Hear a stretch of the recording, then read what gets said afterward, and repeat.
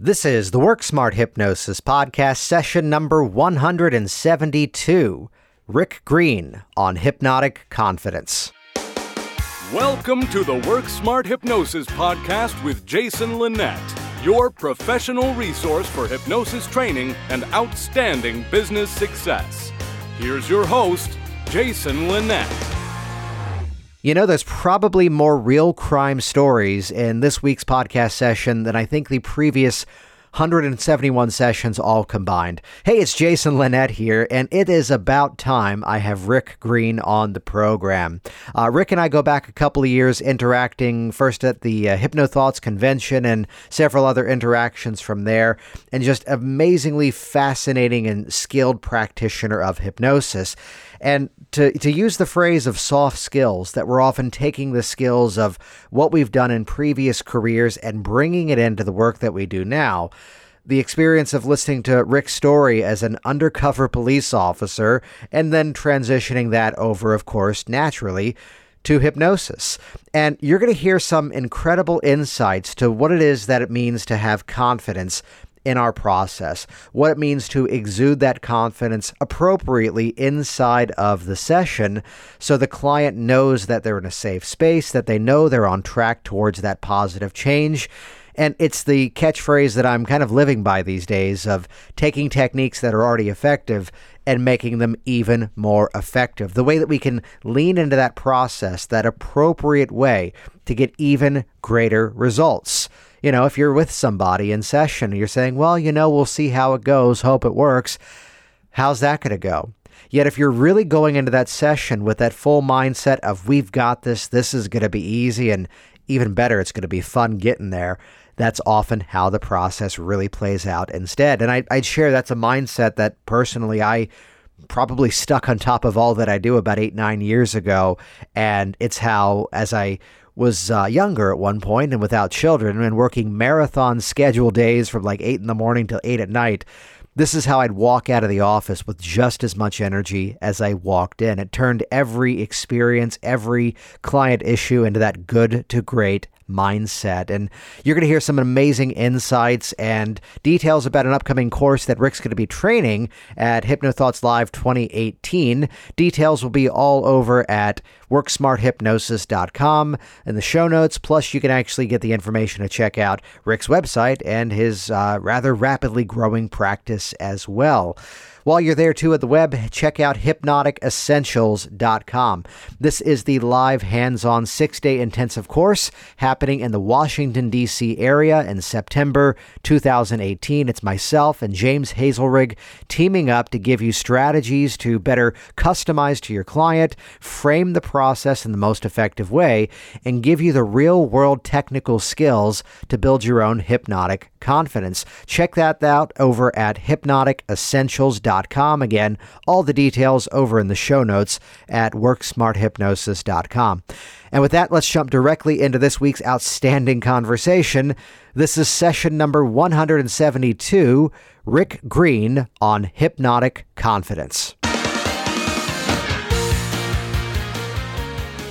Oh, that's a real interesting question, and I've always attributed it to one thing, and actually it was your speech at HypnoThoughts, which kicked back a memory that told me maybe it was something else. So what happened was I was in judo. I actually was on the judo Olympic training team for the 76 Olympics. And, I ended up breaking my arm with a compound fracture. Okay, so my bone was sticking out of my arm and all that good stuff. So the doctors told me that, hey, you'll never get use of your arm again. We're going to have to lock it out straight. You might have an inch or two of movement. And my sensei, I was so fortunate. I literally had the Mr. Miyagi experience. And my sensei was a very, very old school Japanese person by the name of Ogasawara. And, I owe so much to that man. Anyways, he told me, he says, no. He says, we fix this. And he put me through some exercises, but a lot of it was just meditations and mental mind work and things like that. And he worked with me, and over 2 years, I got the full use of my arm back. Wow, yeah. And against the doctor said they just couldn't believe it because they had locked it out. They had physically pinned it in place. Mm-hmm. They had to remove the pins. But I've always said that was my beginning in understanding the powers of the mind and understanding how, the powerful our mind is. But you said something at Hypnothoughts which kicked back. I was in high school. I was in a hypnosis show at the time, and my arm in a cast, and there's a picture in my yearbook with this. My arm's in a cast, and can't tell you who the hypnotist was. I wish I knew, but they did the, raise your arm out, and of course I'm raising my cast out, and he runs over and he says, no. I'm sure he's going to do the arm pull, and not that I know what he's doing, but he says, you're going to leave this arm just here, and that arm will be just fine. It's going to heal. I remember him saying that. Nice. And, I didn't recall that until you kicked it back at the Hypnothoughts.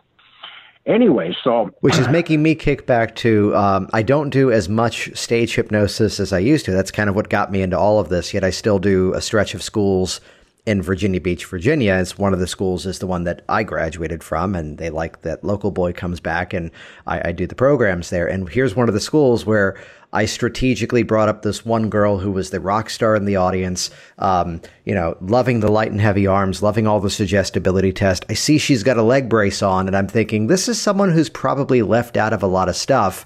Let me do a show mostly with everybody seated, and this way she can be featured and actually have a good time. So now that I've said that and you're connecting it back to my story, we'll be interviewing her in the podcast in 5 years. So that would be very cool. That'll be her origin story, or just go off in some other route. Yeah. Well, look her up again and find out, where she's at, because that was amazing. Yeah. So from there, I graduate on, I'm going to college. I'm going into aviation engineering, but, the war had just ended. All the pilots were taking all the civilian jobs, and so I ended up as a police officer. Probably because I like to drive fast and do things like that. But it was a very good fit for me. And while I was going through college and while I was going through the police academy and in the early part of my career, I started doing hypnosis concentration tapes and things like that. And then I got involved with the Silva method, which was very powerful and very big at the time. And so I started working undercover. And when I started working undercover, I did 9 years of undercover work, which I just loved. I mean, that was some of the greatest things. And part of my confidence course is from what I'll be teaching at Hypnothoughts, come from what I used to teach the undercover officers when I became kind of the instructor there. Yeah, we can't just we can't hop over that little bit of nugget of wisdom there. So tell me more about doing the undercover work. Okay, well, the undercover work was great. In fact, if you ever watch the Lethal Weapon movies with Mel Gibson and stuff, and there's a scene where he's starting out where he's the first one where he's shorting someone, paying them, they want $100,000, he's giving $100, and I'm sitting there going, I did that. It's hilarious, and it was just pure cop humor, because in undercover you can be so creative and do almost anything you want, and I'm literally laughing all the time, thinking oh my God, you believe that? Well, let me tell you this. And it was just a great thing about state control. And when we're talking hypnotically, how to learn state control, how to be in charge of yourself, how to, be confident. And so one of the things I used to teach new undercover officers, I says, you can't go undercover until you can walk into a hospital, into an operating room, and get me a instrument.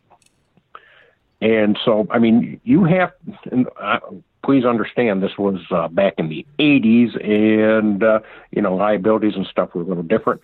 But you had to be able to bluff your way in and out of situations.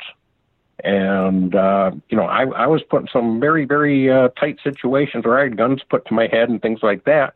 and you have to think fast, and it's all state control.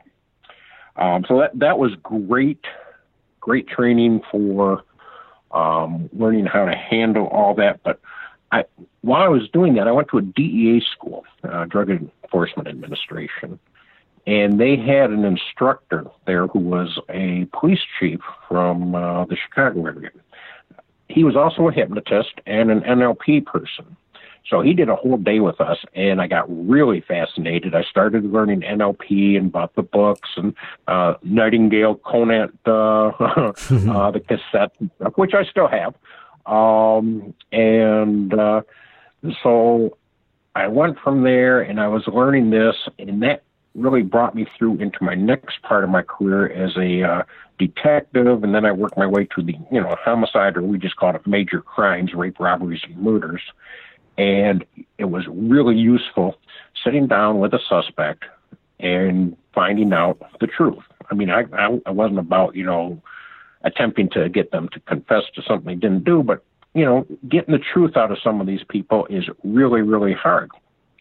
And from that, I guess I really learned how to tell when people are lying, what their physical, their body language is, their thought processes. And that is a very, very useful thing I found in hypnosis, because I sit down with people and often they're lying to themselves. The person who says, I'm going to quit smoking, but I'm going to do it Monday. I'm going to go on a diet, but I'm going to do it Monday.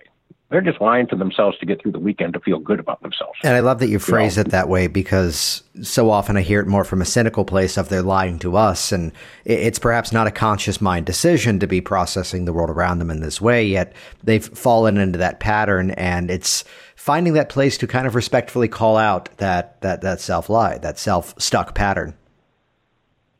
Exactly. And that's what it is. They're lying to themselves, and they're just expressing it to us. And because even the bad guys, the rape, robberies, and murderers, they're lying to themselves and expressing it to me when I sat down with them. And very often, I became very good at, asking them what we would call a key question, something that would be a very emotional, something only the suspect would know. Where's the murder weapon? Where's all this? And you could see them doing that transdivisional search where it's like, okay, how do I get out of this? What do they know? Things like this. And they're processing what lie to say. And I just say, no, I don't want that answer. I want what's really going on. And boy, they'd look at me like I was a mind reader. And because they hadn't given an answer yet. And I do that often with my clients who are, I don't want to say oppositional. They're just still in transition of what they want and where they want to go. So they're still fighting themselves, in my opinion. Well, that's why they're often still kind of stuck in the pattern of what may have seemed easy or may have seemed unconsciously comfortable. Exactly. So I'm just thinking the transition, I'm thinking the career transition of moving from interviewing people of this nature to then suddenly now, here comes the stop smoking client. Exactly. Yeah. And, I just had a good friend of mine come to me and he says, I want to work with you on stop smoking, but you know what? The doctors want me to, and it's really one of the few things I enjoy at this stage in my life. And I'm like, well, you're not ready. Mm-hmm. When you're ready, and, we had a long conversation, but he admitted, he says, no, it's not going to work for me because I really don't want it to. I'm just going with what they're telling me. And so, but, it was just getting the honesty out of people. And sometimes, you see that look in the eye and where they click and they know what the truth is. And this goes all the way back to murder suspects to, two people sitting in your chair. And it's just like, there's a sense of relief. I actually got Christmas cards from people that I put away from life. Wow. And because I was honest with them. I talked to them. I respected them. I never once, what you see on TV is just so disheartening because it's like, we couldn't do that. We could, no way in the world is someone going to talk to you when, you're beating them up and the interview room as you see on TV. Yeah. I mean, rapport 101 is no, don't do that. So anyway, so that's kind of Which, to be fair, that if they put on television hypnosis the way that most of us often end up doing it, there's a reason why they sensationalize it. Well, and police shows, I've never seen one where they do paperwork. Yeah. And that's 90% of the job. Brooklyn Nine-Nine does a good job of representing paperwork. Okay. Yeah. I stopped. But then again, comedy show, so they're making fun of it, so. True. So, yeah. So, lifelike is funny. Anyway, so I started buying the early books, and they were kind of cheesy, and I started working with a few people. And at that time, I was teaching martial arts. I was in both judo and Wishiru, which is Okinawa karate. And I was out teaching the martial arts, and I was also teaching at the police academy for defensive tactics, what we called it at the time, and street survival, which was kind of street smart. I actually started, and this was just something I came up with on my own, is after class, a defensive tactics class, I'd have them lay all out on the mat, and I'd take them through what we called at that time was a guided meditation, and I'd put them down, and we would walk through an armed robbery situation, confronting an armed gunman, because rehearsal in your mind is so powerful, because no one should come through there having really done that. It's just an abnormal situation. And I've got a few letters from people saying, I encountered it on the career. I believe you saved my life. And, so that dress rehearsal, we called it. So I really, really was into, the power of the mind and how it works. And, I was using, psycho-cybernetics, Malcolm Morris and NLP and all that. Then I started getting towards the end of my career. At that time, I was in charge of, I was a captain at that time, and I just retired here in January, fully. So I was in charge of what we called our critical incident team, which we developed, and it was a group of volunteers that we sent out into the community when, there was a tragic accident where people died, a lot of people died or something. We had a terrible bike accident where someone plowed into a group and killed 5 people, severely maimed 9. And from that, we developed this where we send people out who were trained. We had a psychologist help lead it. And so I was overall in charge of that, and also what we call the critical incident stress management team for our own officers, for officers around the community, and for firefighters, any first responders, after they dealt with a traumatic scene. Now, I never got that when I was, I should say, growing up, because I started police work at 21. And I have to laugh today thinking, a 21-year-old kid, they gave me a gun and told me to go into people's homes and solve their problems. It's almost funny, because I just, can't imagine that I would turn a 21-year-old loose, but we did that back then. So I was coming to the end of my career, and I started wanting to work with officers and veterans with PTSD. And I was researching, and hypnosis was one of the most successful modalities for doing this as I was researching. And so I thought, I'm going to go into this.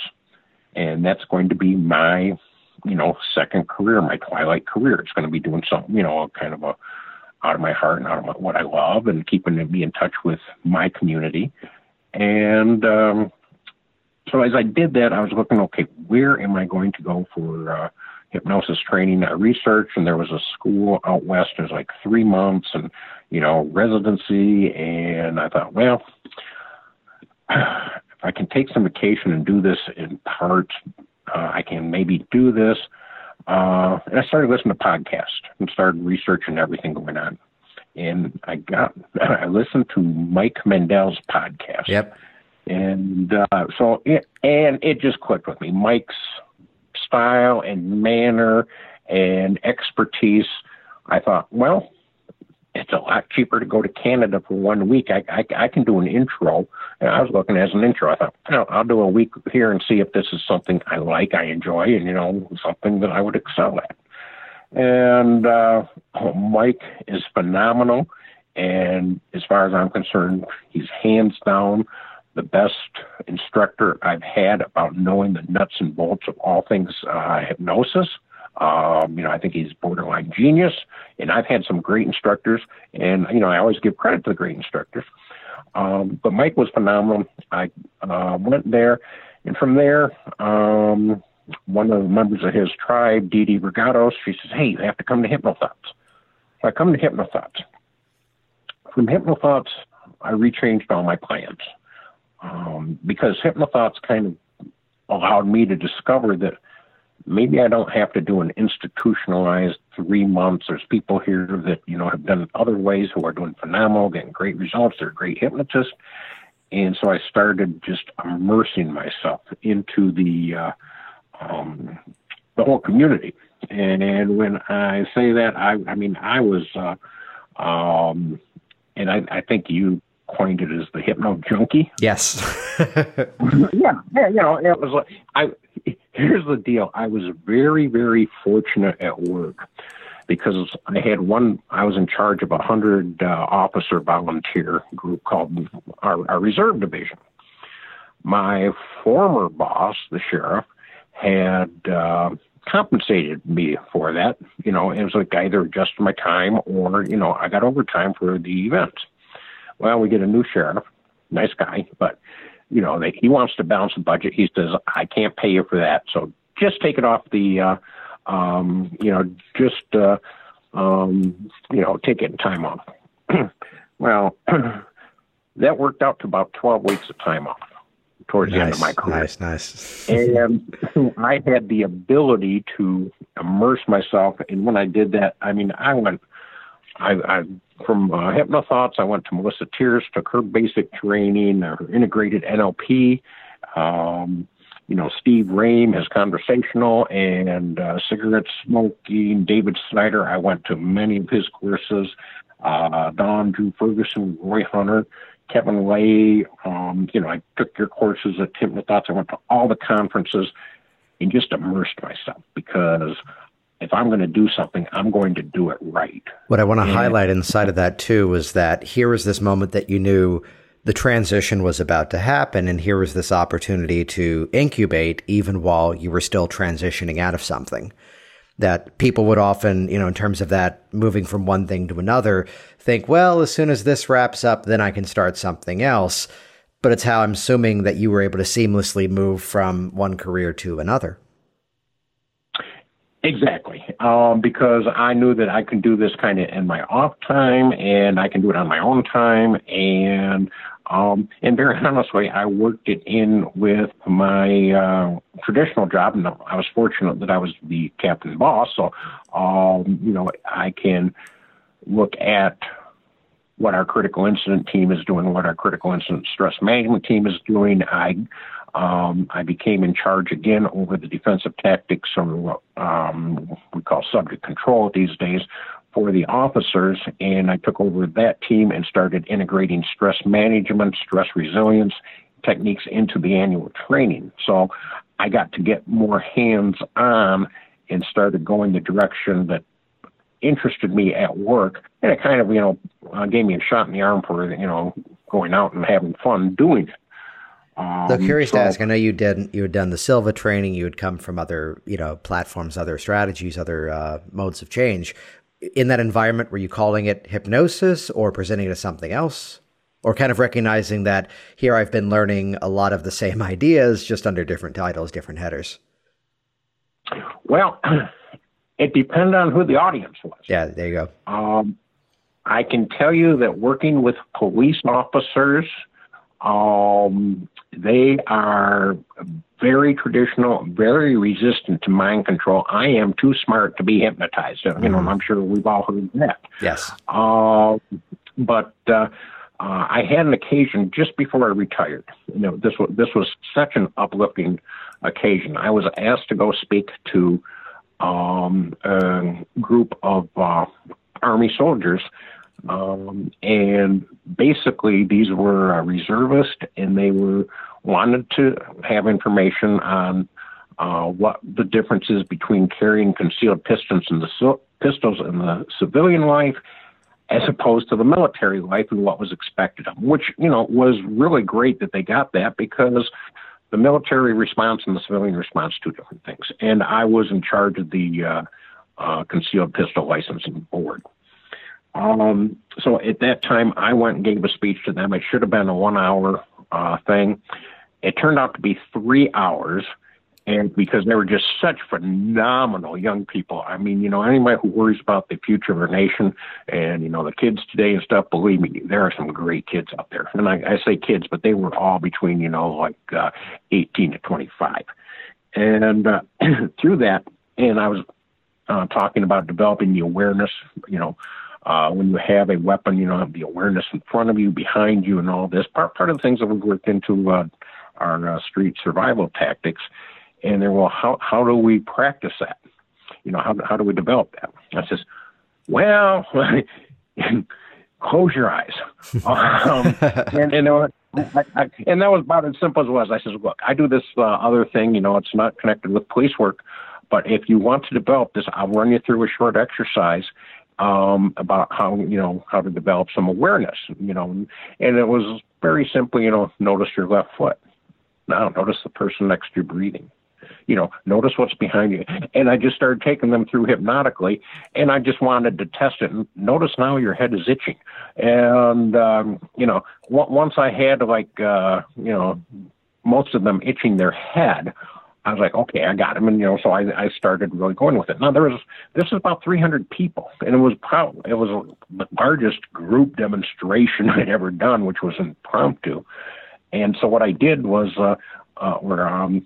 the sergeant who had brought me there, he didn't go, he was standing there by me on the stage and stuff. And he was just like, his eyes were like wide open, like, I can't believe this is going on. But, he was very appreciative of it. It was so cool. At the end of the presentation, he took this painting off the wall of a Mustang, which was their mascot. And he says, we're making you an honorary Mustang, and I got a standing ovation. It was great, just phenomenal, most uplifting thing towards the end of my career I can imagine. So great people, people. So then, moving from there to the startup phases, are there specific things that you found a passion of working with in terms of clients coming into an office space? Well, I think we all start with. And so I'll address it, because I still see new people getting online, and it's like, how do I find someone to practice with? How do I, where do I go? And we all know that, working with friends and family, gets real old, and they get tired of it, and usually are not the best people to work with. Though for what it's worth, I just had a class wrap up that was kind of the attitude of the husband, and that as they were working together, he's now texting her during class at work going, honey, it worked. I'm getting things done. So then coming full circles. If they're coming in together, yes, that'll work. Yeah. But so what I did, and I would recommend anybody do this, because to me it was where I wanted to go. I had a champion in the community, a friend of mine who was in charge of the local veteran affairs. And he hooked me up with some veterans with problems. And I wasn't charging money. I was just practicing. And very honestly, these can be some crusty old people. They'll test you. But I had, having been a cop for a while, I'd push back a little. It's not for the faint of heart if you're in this for unicorns and those types of things. But, I would sit with them and build rapport. And sometimes that was just going to the VFW and telling stories and, one side, the other. And so then I started, people are like, well, can you do this? Can you do that? And I said, well, here, let me just make you feel good for a little bit, and just start with those, simple things. And pretty soon people would come to me or I get a call from a friend and he'd say, well, can you work with this guy? Can you work with that guy? And of course, if they were true, full-blown out PTSD, at that time, I would not. I'd refer them out, or I would talk to their doctor or things like that, because I didn't feel myself ready at that time, because I know what that can cause, the results. So, at this point, I'd feel very comfortable talking to them and working with them. But, when you're starting out, that is one of the greatest resources, and some of the, you'll make some of the greatest friends and hear some of the greatest stories of people who have been there, done that. And they're going to be probably the most challenging of, trying to get that rapport with, because, you just walk up and say, "Hi, I'm Rick and I can help." And they're like, "Uh-huh." But you just blend in and find the common ground, build the rapport. And I still work with a lot of them, and those are all just, they're pro bono, just, "Hey, I'm here, yeah, I can do this, whatever. I'm here for it." One crusty old guy, he still won't, it's just like, "I don't believe in that stuff." And, but he's funny because, when he hears somebody's got a problem, he says, "You need to talk to that guy over there," so, he does have a belief, but he's not going to do it. But in all honesty, he's in his 80s, a businessman, and I don't know if he's got any problems. Good guy. But so that's where I went, and my goal was I was going to start a institution or a nonprofit, Hypnosis for Heroes, to work with veterans and officers, and to connect them with a hypnotist and to get them the help they needed, because that's what I saw. The reality is totally different. Cops do not want help. For a police officer to say, "I can't handle this," is an identity failure, because we're the ones that are supposed to run in and handle all situations. And for them to say, "I need help," is an identity failure, and very, very few would come to me. In fact, I can count on one hand those that came to me with a real serious, depression, PTSD issue. They would come to me for, I heard you can do something for concentration for a promotion, or stress relief for a promotion. Yeah, but something more personally attached to the work that they do.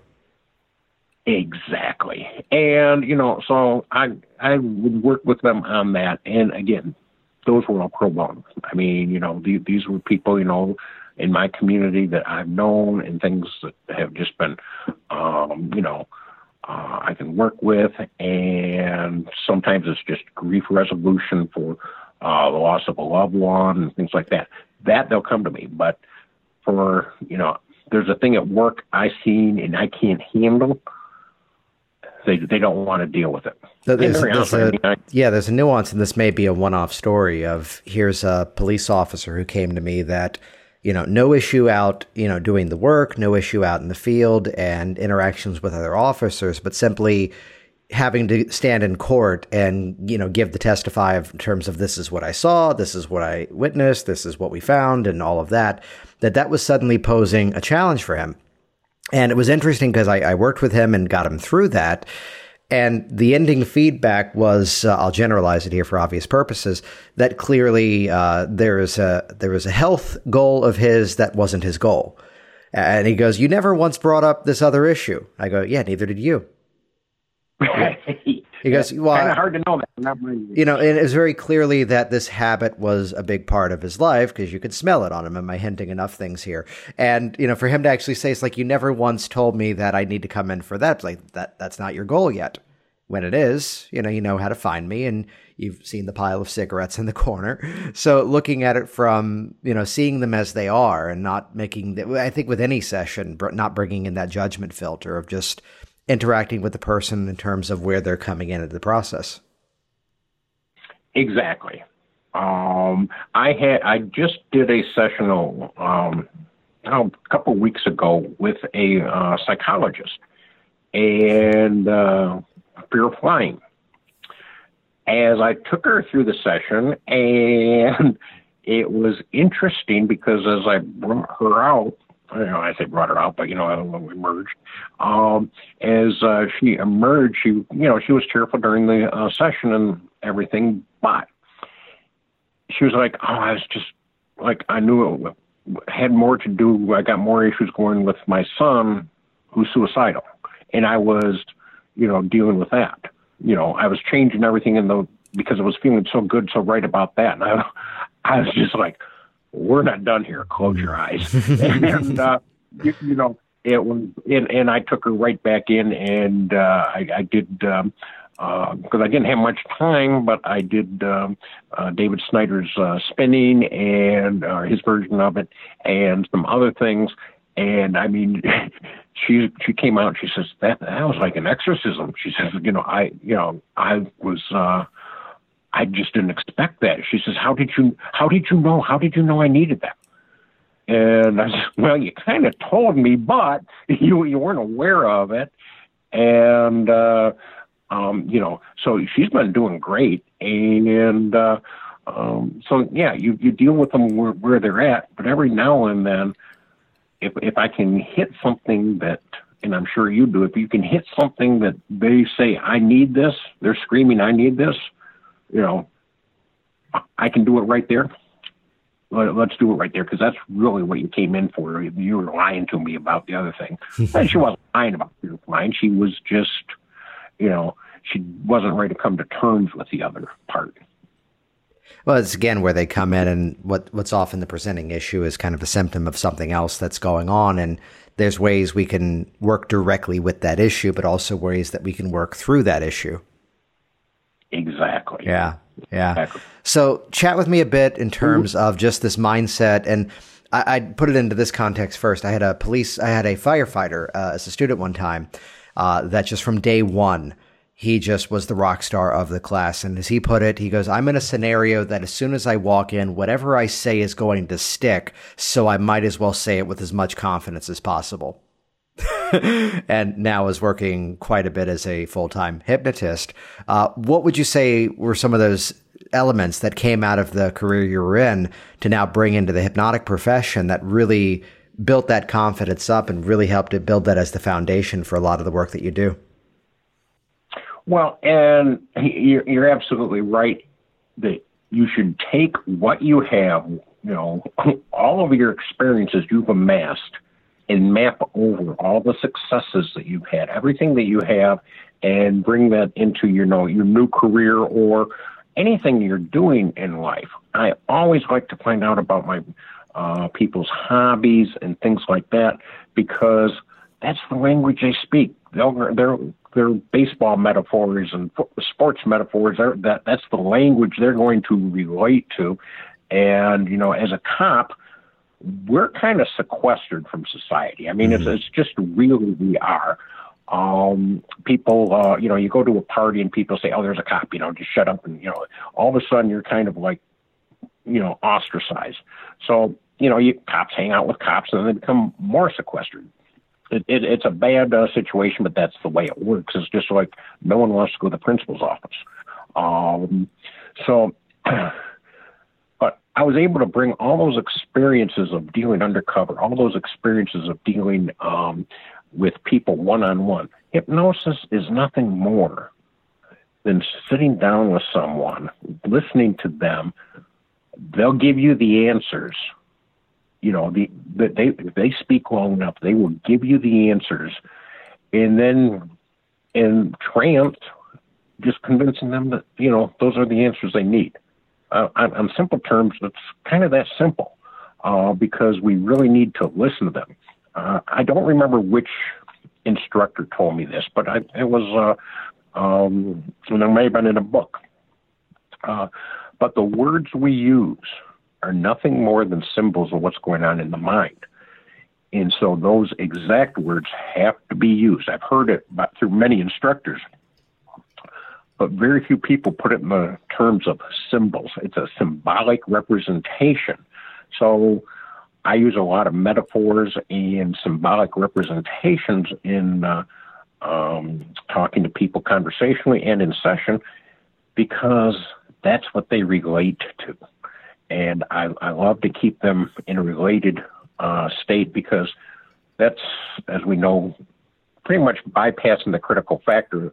If you're telling the story of the Wizard of Oz, but you're doing the therapy right inside the session, and I very often do that. I take my entire practice, it's called Changes Ahead Hypnosis, okay?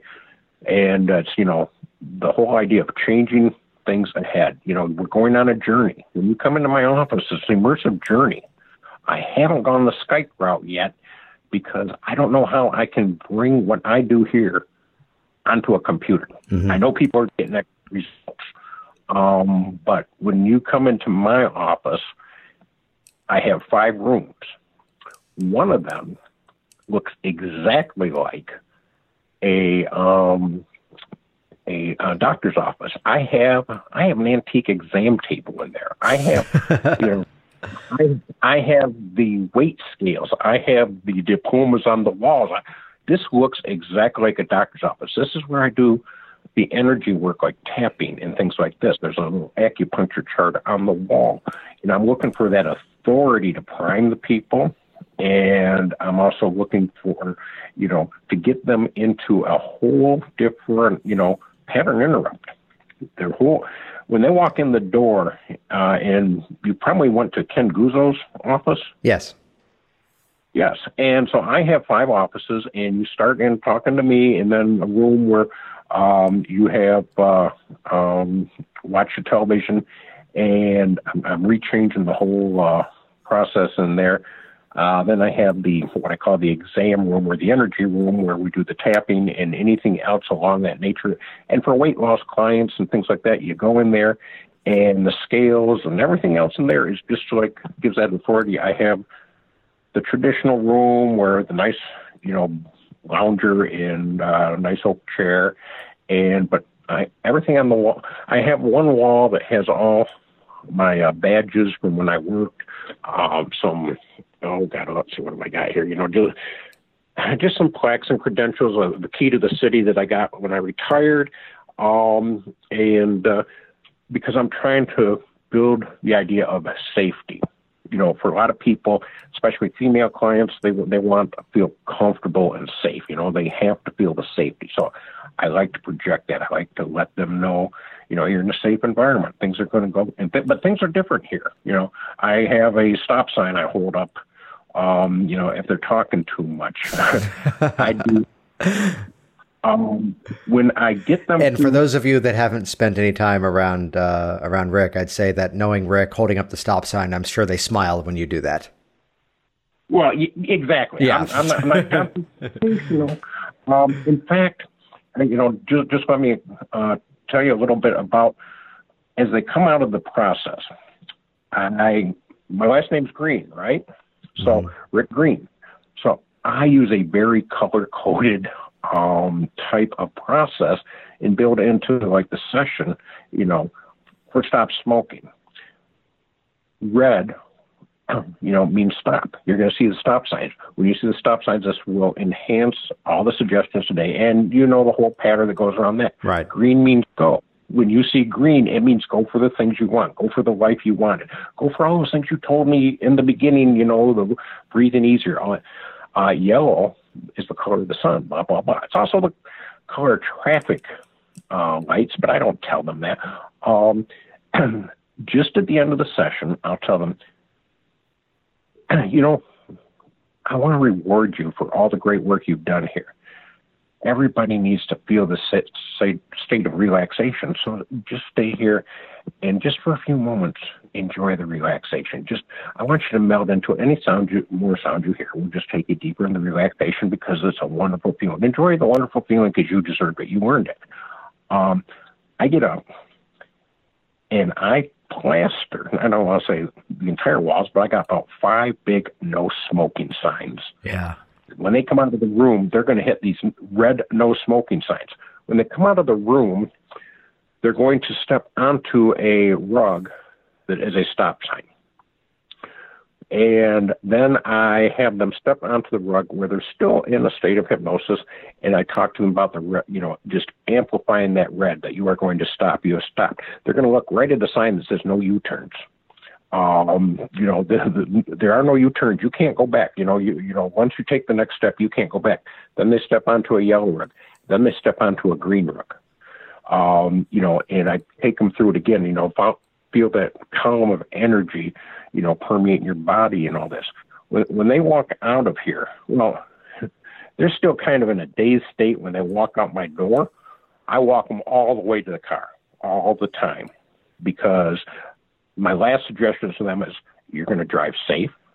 And, you are fully alert, fully awake, and all this. You had a wonderful experience, because I guess as a old traffic cop, I'm all about safety and liability. In my past job, I was sued several times. They never won, but I'm very liability conscious. Yes. So I take them through this whole hypnotic journey. Well, what's beautiful about that is, again, framing the entire space the way that, I leave my classroom set up all the time. And they're coming in. There's often video equipment set up as everything Work Smart Hypnosis that I do. And everything is just building the environment that this is the place where people come to learn. This is the place that people come to change. And it's these elements that are hypnotic in nature that are strengthening all the work that we do. That one of the filters I keep coming back to are, what are the methods we can put on already effective methods? How do we stack the success in such a way that we're taking strategies that we all know work and just make them work even better? Exactly. And I remember you saying that in the class, and, it's like anything I can do in my session to, just leverage a little bit more. I want them to walk out with phenomenal results. Mm-hmm. And one thing I did is, we're talking about that, is I've got one wall with a lot of diplomas up on it. Now, I've read the online forums and people like, people don't care about your diplomas and all that. No, they don't. But studies show that it does give a sense of legitimacy. People feel more confident when they see a lot of diplomas. They feel like they're dealing with a professional. So I took, my best looking diplomas and I put them on one wall. And I guess one thing I would tell anybody who's like teaching and giving out diplomas, there were some diplomas of classes I thought were phenomenal, but the diploma just doesn't look good. So, the ones I used were the ones that are going to impress the clients, not me. And they weren't where I learned the most, but they look good hanging on the wall. And it's not, we used to call them in the police work, we called it the I love me wall. Because or I remember one detective who had wall candy, as I say. What's that? Wall candy, as I say. Oh, okay. I remember one detective, he had a plaque, I took a one-day auto theft to school in 1966. That was still on his wall. I was like, wow. But, so that's how the journey through the office is. And I like to get exceptional results. I like to make sure my clients get exceptional results. And I like to charge well for the exceptional results. But I'll work with people who, don't have the funds or whatever, if they truly, truly want to work. And sometimes that's barter. And, I've had people do yard work for me. It's just like, okay, it's like, this isn't free. What can you do? And that's when you find out if they're really serious. Right, yes. The same as I've pointed people to different charities in terms of, here's a group you can go volunteer at for a couple of hours. They'll give you a piece of paper, then come in, then we'll get to work. Wonderful. Which sadly, so many have not followed through with that, but still putting the option out there. And a few have. So, it's the phrasing that sometimes there are those moments of working with those who can pay for those who can't. And this also, places where there's relationships with different doctors that they refer some wonderful clients and then occasionally call and say, I'm sending you this one. They're not paying me either. And it's strengthening the relationship for everybody and benefiting this person who's definitely in need for that. Tell us about the class you've got coming up in August. Okay. Well, through all my experiences in police work and hypnosis and just my life experiences, I'm teaching a one-day class pre-conference at Hypnothoughts. And let me just give a plug. One for HypnoThoughts. It's one of the best conferences. Every hypnotist should go to that. And also, the biggest values there are the pre and the post conferences, because you have the top names in the professions coming and giving classes for, pennies on the dollar for what you'd have to pay to go to. And so I think everybody should do the pre and post conferences. Every conference I go to, I take advantage of that. Class I'm doing is on how to develop confidence. What I noticed was there are a lot of hypnotists at HypnoThoughts and other conferences online, and they just don't have the confidence to. It's like, well, I this didn't work, and I feel bad about it. And how do I get up in public speaking? Well, confidence is where we begin, and if you don't have the confidence, every client, if you came in to a hypnotist office and the hypnotist says, well, I'm going to try this, and so let's see if it works. You're not going to have a lot of confidence in it. So I'm taking some of the experience from my martial arts experience and what I was taught from my old sensei, Ogasawara, and bringing all that experience into how you can build a state of confidence. But it's more than a state of confidence. It's Sensei Ogasawara called it Mushin no Shin, which means the mind of no mind. It's a very Zen Japanese concept, and it means that you're in just a state of total awareness. Your awareness, you're not focusing on anything. It's that Zen state where you're just doing, and that's where we want to get in confidence, because it's not as much an attitude. I mean, anyone can fake, you hear it, fake it till you make it, and that's some pretty good advice on certain things. But when you are that, be that person. And you can be that person by being in a zone. And I'm going to kill the name, but it was like a Russian Michokeli or something like that. He wrote Flow, if you look at the book Flow. And it's being that state of flow, that mind of no mind. And my Wishiru karate instructor, in our dojo, we had, you're doing your katas and you're looking right into this tiger. And so I had discussions with him, and he was like a 10th Dan, and just great guy. And he talked again about, the mind of the tiger is much more important. The eyes are what it sees through, and people, I think the eye of the tiger had come out then in Rocky, and he's not the mind of the tiger. The tiger's in total awareness. The eyes are just where it's going. And if you can bring that state, the state of being confident, where, in our terms, we just simply say, I've got this. Mm-hmm. I've got this. And one of my best examples of that was I was in charge of the jail, captain of the jail one time, and someone was found hanging. They were still struggling, and all the officers were running to hold him up. And then one was running to get what we call the cut-down knife, because we have a special knife that you don't want to carry around in a correction facility, but to cut them down from when they're hanging. And one officer, and he's about 6'5", looked like Superman, and he just walks in and goes, I got this. And he just took the sheet and shredded it apart, and brought the guy down. It's just that state of, I got this. I can do this. I can handle this. What we don't do, what we do not do, is we do not give ourselves permission to be confident when we start out. We do not give ourselves permission to say, it's okay to screw up a little bit. It's okay to not get it right the first time. And that's where a lot of us are just like, well, I got to be perfect. My mentors were perfect, so I want to be at that state. Now, I'm sure you've seen the matrix of, unconsciously competent, consciously competent, going through that. Well, we all start at that, unconsciously unconscious, that we don't know what we don't know. And then it's like, okay, well, now I know what I don't know, but I want to do it. Well, that's where we begin. And sometimes we need to be confident that right there at that point, we're doing it the right way. And if we don't, we correct and move on. But we're confident at that point. And once you get that, everything else is just going up. So in my class, there's actually going to be 5 in-class sessions we're going to go through.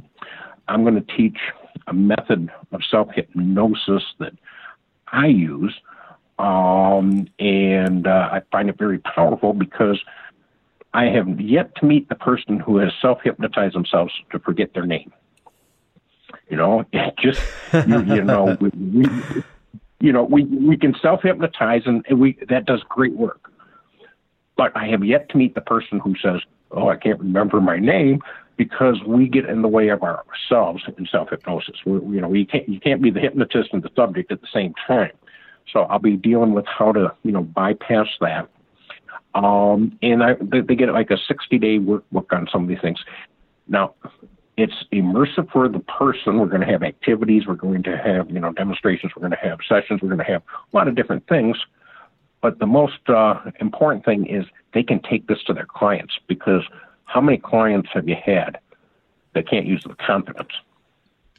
Yeah, there's one little pattern that I've often been using with clients at days, and the theme of simply decide that you can put a hypnotic suggestion on top of everything that we've done, that you can decide that this is a turning point, that you can decide that this is going to be that catalyst rather than being another thing like everything else you've done so far. That you can take this and you've already felt this experience, and here's where you can go, which is really just taking that moment and letting them take on that confidence that really is there and letting it rise to the surface. Oh, exactly. And we have all the techniques of mapping over past experiences, future pacing, non-existent things we've done and all that. But we can do it in a lot of different ways. One of the ways I use time distortion. I also do a looping technique where, if you remember the cassettes and the auto playback, they just run forever, if you loop it. And, give them some direct suggestions that, now shrink that down into a loop and, tuck that away in the back of your head and allow that to play forever, until you don't need it anymore. You'll know when, I've got this. When you've got this, that's done for you. Or you may let that play forever. It's up to you. So you use a lot of different ways to get around people's modalities and their individualism. And what I love is everybody that comes in is an individual challenge. The class will give instructions on how to handle different types of individuals, and also give the participants a lot of different ways to handle some of their own challenges. But most importantly, it's going to be a fun class. I don't like to do anything unless it's fun. So, we're going to have fun at this.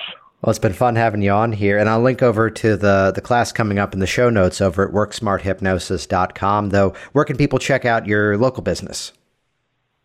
Okay, I am in the process of redoing the website. I just got into my office, actually just finished furnishing it the way I want. And but it's changes ahead, hypnosis.com. I've got the website, and it should be up before Hypnothoughts. Awesome. Well, Rick, it's been great having you on here. I'll see you soon. Okay, great. Thanks, Jason.